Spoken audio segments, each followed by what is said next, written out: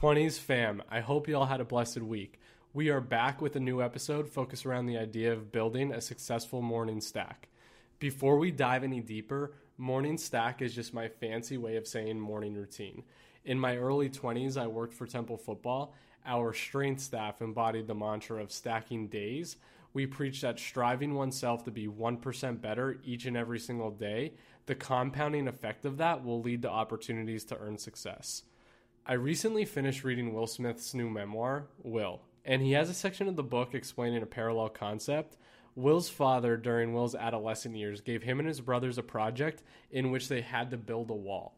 Will was taught to surrender the outcome and hyper-focus on just laying one perfect brick per day. If he did that, the outcome would take care of itself. I love the way Will speaks to this experience and how he's embodied this mentality in how he approaches everything he has done throughout his life. I believe it's human nature to imagine the wall and say to yourself, this is impossible. Where do I start? I've never done this before, and make a plethora of excuses. But if you just focus on stacking that one brick every day, the outcomes of your daily disciplines will charge your trajectory. Anyway, that is the reason why I switched from routine to stack. It is just a friendly reminder to myself that I should surrender the outcome and focus on being 1% better with every decision that I make. I'm 28, and if I told you that at 22 I had a morning stack, I would be lying through my teeth. While working in football, the only routine I really had was to attack whatever assignment was being texted to me before the sun rose. In the last year plus, I've done a lot of self-reflection. I've been studying hard to figure out the habits of the 1%ers in life, the individuals who achieve true joy, not just monetary pleasures.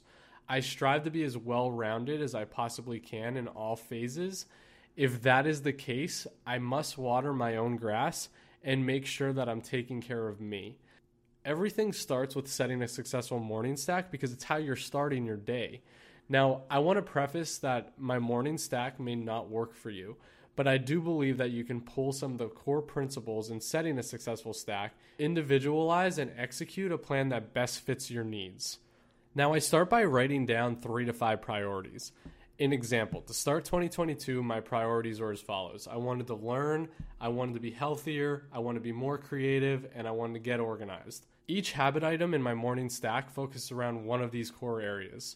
Now that you have your priorities laid out, you can start to fill in the activities that promote growth within that area. To promote learning, I read. I follow up with some light stretching for my physical health. I journal for my mental health. To spark creativity, I'll play the piano. And lastly, I take a good chunk of time to schedule the rest of my day so I stay organized throughout. This is the most rigorous morning routine that I've had to date, but it sets the standard for the rest of my day. I feel as if by going through these rituals, I have full control of my life. So in return, regardless what is thrown my direction, I know I can overcome it because I choose to control the controllables.